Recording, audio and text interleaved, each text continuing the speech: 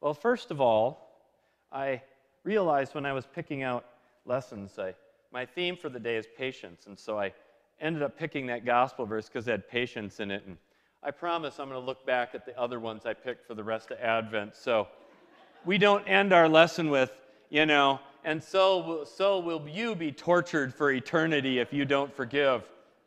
It's hard for me to keep a straight face after you'll be tortured for eternity. The gospel of the Lord.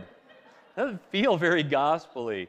I get what Jesus is saying, forgive. So I promise I'm going to revisit that. I don't know what I was thinking when I picked that. So, welcome again, everyone here. Back at the first Sunday in Advent.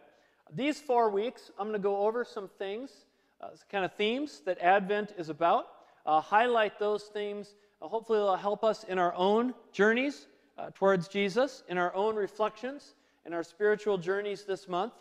But of course, when it comes to this time of year, focusing on Jesus is often one of the hardest things to do and one of the least done things, which is kind of a sad irony, I guess. Our lives are not like the good old days. Someone was describing for me what Advent was like for my Nordic ancestors. And, they would sit there and they'd get done with all the harvest, right? And then they would stock everything up, and they would take all their fish and they'd dry out their fish. You got to get it through the winter, and they'd kill their reindeer or whatever and dry all that out and cover it in salt. My relatives love to eat meat with salt. It did horrible things to their arteries, but it gets you through the winter, right? So you have this image of all these people, and you're sitting in your farmhouse, and the snow's piling up, and the whole family sits around the fire, baking bread and telling stories. And I can just hear everybody today going, isn't that cute? You sit around as a family telling stories in December. Have you seen my planner, Lars? And I'm like, hey, I get it. There have been years I could show you my planner and it would look like you're just stuff all day long, right? And we know how this goes in December, right? You got all these things that not only is, we know Christmas is coming, but you got all these end of the year things, end of the year reports, end of the year deadlines, end of the year financials. You got school programs at the end of the year, holiday parties, office parties, shopping. Who's got time to sit around the fire? I will admit, I'll make a little confession. I did go to Target and buy a fire pit to try to recreate that a little bit. I found my kids love to sit around the fire and talk as long as they can throw things into it and watch it catch fire. When it burned down to coal, suddenly the sharing family stories part was never as exciting. But it's a great irony, right? We prepare for Jesus' arrival by doing everything but preparing for Jesus' arrival. So we're stressed out by the time Christmas comes, and you get there and you open up all the packages, and then you go, oh, thank God the time's over. Now I can chill. But it used to be the opposite. It used to be you chilled the month ahead of time, and then when Christmas came, you had 12 days of parties. And I think of that, maybe that's a program we should do at our church, right? 12 days of parties. We could put that on the marquee. It would take about a bunch of effort, and a few council waivers for various things. But, imagine that, put that on the marquee. Lord of Grace, 12 days of parties. I'll start a frat boy ministry with that or something like that. I don't know. But, it's true. I bring this up probably every time when we get this time of year because, I, like most pastors, wish that the Advent season was a lot more maybe reflective, a little more spiritual, a little less busy. But I also do it because I think it reminds me of a larger problem, a deeper problem we have in America that underlies all this busyness and that drives a lot of it, and that is anxiety over the future. I think it drives a lot of our busyness, a lot of our scheduling, a lot of how we do work. It drives our politics, this fear of the future, worry of the future, anxiety about the future. And, as someone who grew up in the 80s, right, we learned all about fear of the future, right? It was all about the nuclear war that was going to come. You know, it was in our pop songs. I remember sitting at a camp Bible study, and we went around the table. The question was, what would you do when the bomb drops? You know, we're 8th graders, and we all had an answer to that question. Pretty much all of us decided we'd just run outside and enjoy the show because we'd seen so many Mad Max movies. We didn't want to be around, you know, afterwards, after nuclear annihilation had happened. I suppose if you're a 50s kid, then you really understood this well, right? You knew when the bomb dropped, you hid under your desk because desk legs protect from gamma radiation. But our fear today is not so specific. It doesn't have a specific thing like that. And that's kind of what anxiety is. It's a fear without that specific thing. It's more kind of generalized and open-ended, right? You know, I'm worried about my neighborhood maybe going bad. I'm worried about the state of the country. I'm worried about my kids and their school, and will they be safe, or will there be drugs or a shooting, or will my kids succeed? I don't know about this. Will they be able to get into a good school or not? There's so much anxiety that kind of drives us. I see it driving a lot of parenting, right? I see some families where, you know, their kids, I wonder if their kids ever get much of a childhood, because it feels like all they do is scheduled stuff from sun up to sundown every day, every minute of every day. And it's like almost like childhood just becomes one giant, your whole existence up until you know, your junior, senior year is to mold yourself into what the admissions director at the right school will like, right? So you don't spend your summers, you know, going down by the lake and catching frogs and you know, building forts and drinking out of the hose. You know, of course, you know, these days, you know, you try to drink out of the hose, and your friend Judy probably has a whole Facebook group dedicated to how Big Hardware is putting things in your hoses, and you better watch out. Fear, right? Be afraid. And so what do? Instead of doing all that all summer, what are you doing? You know, you're running from one drill to the next drill, to the next drill, to the next drill, and then you got to update it too sometimes, because lately we've heard that they like community service things too. So now I'm going to care about the homeless and go down to the shelter because it looks good on my resume. And this is what you do, and you go, go, go, go. And what drives it? What drives it is that anxiety about the future. You know, you want your kid into that college that has 40,000 applications for 1,600 spots. You know, you try to think of that at the same time that other colleges are closing down because they can't get enough people. But this is the world we live in. That anxiety drives it, right? Spending time by the lake drinking from the hose is time you could be spending training. You're wasting that time. It's a fear. It's that generalized fear. And where does it come from? It comes from a lack of trust in the future. We do this because we don't trust that the future will be okay if we don't do it. We don't trust that things will work out. We don't trust that it'll do well unless we push all the time. Life is so full of anxiety today because the future is often a big, scary unknown. And when you don't have faith in the future, what do? You try to get control.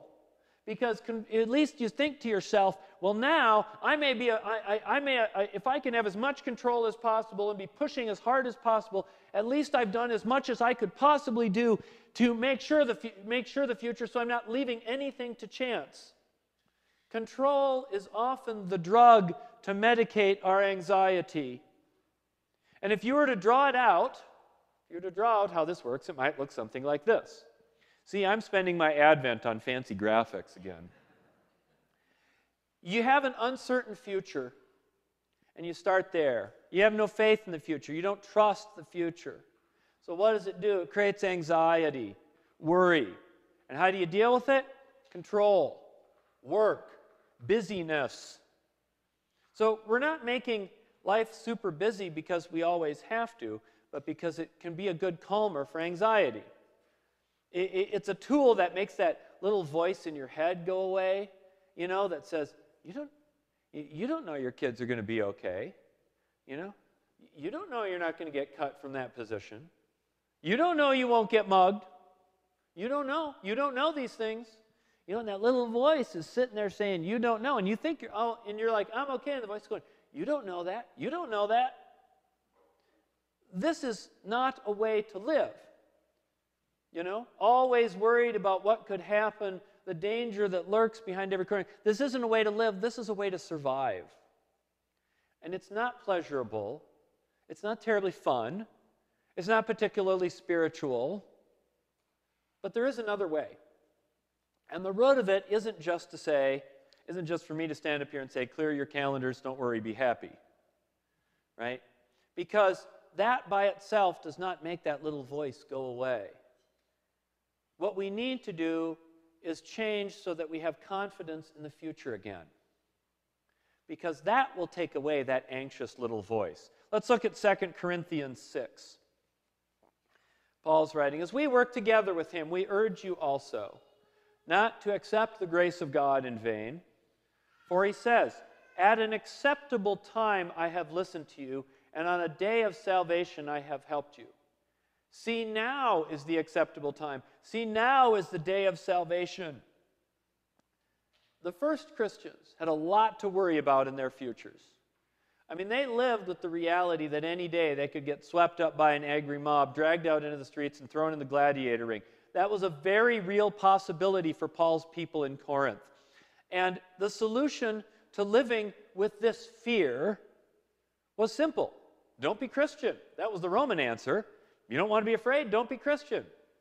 And so, you know, while we may worry about property values, of course, who worries about property values today? You could sell your outhouse for $500,000 in this market. But, you know, we worry about things like our neighborhood or what college my kids go to. They worried about getting thrown in prison and beaten and stuff.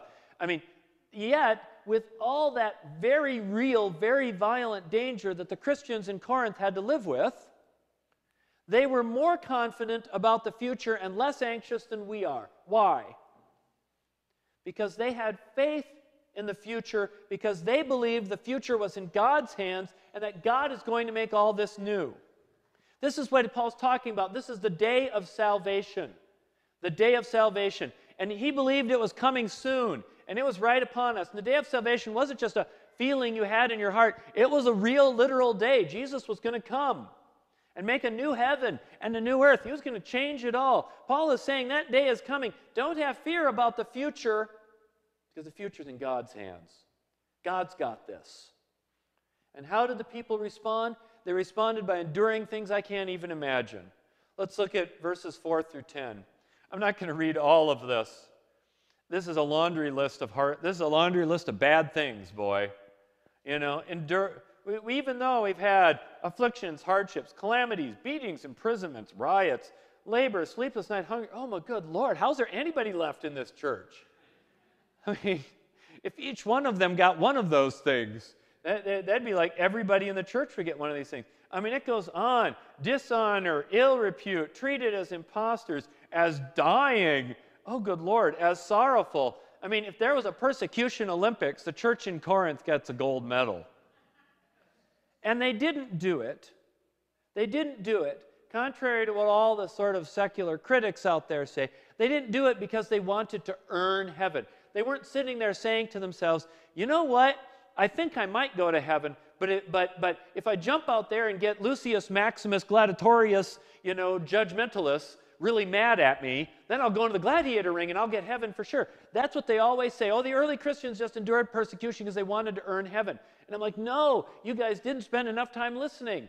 It's because they already believe that God is coming and making a new heaven and an earth that they endure it. It's not in order to get it. It's because they believe they're going to get it. So if you were to draw it out, it would look something like this. You have God's promised future, which brings peace and calm, inner peace and calm. The world may be a storm, but you've got peace and calm. And that leads to patience and endurance. This is the spiritual path. This is God's way for us. In every one of our lives, we all have to decide what we're going to do. How much we want to commit to, how much we want to schedule, how much we want to bite off, where to put our energies. I can't make that call for you. You all have your own planners. I can't tell you what to keep, what to cut, but I can show you a way to get out from under that fear and that anxiety that drives those decisions. And that involves, among other things, sometimes just sitting and putting a pause on some moments from time to time and deliberately being unproductive. Sit in prayer for a while with no lists or requests for God. Requests aren't bad. Just save that prayer for later. And just for a while, just sit and be. In the midst of total productivity, just sit and be for a little bit. And it doesn't need to be hours. You'd be amazed what 10 minutes of just sitting can do to you. And all the things that start going through your head, and you realize, wait, and it takes a little bit. It's almost like a detoxing. To sit still and interrupt the busyness with some wasted time, with family and with God. And think about that future that God's going to make.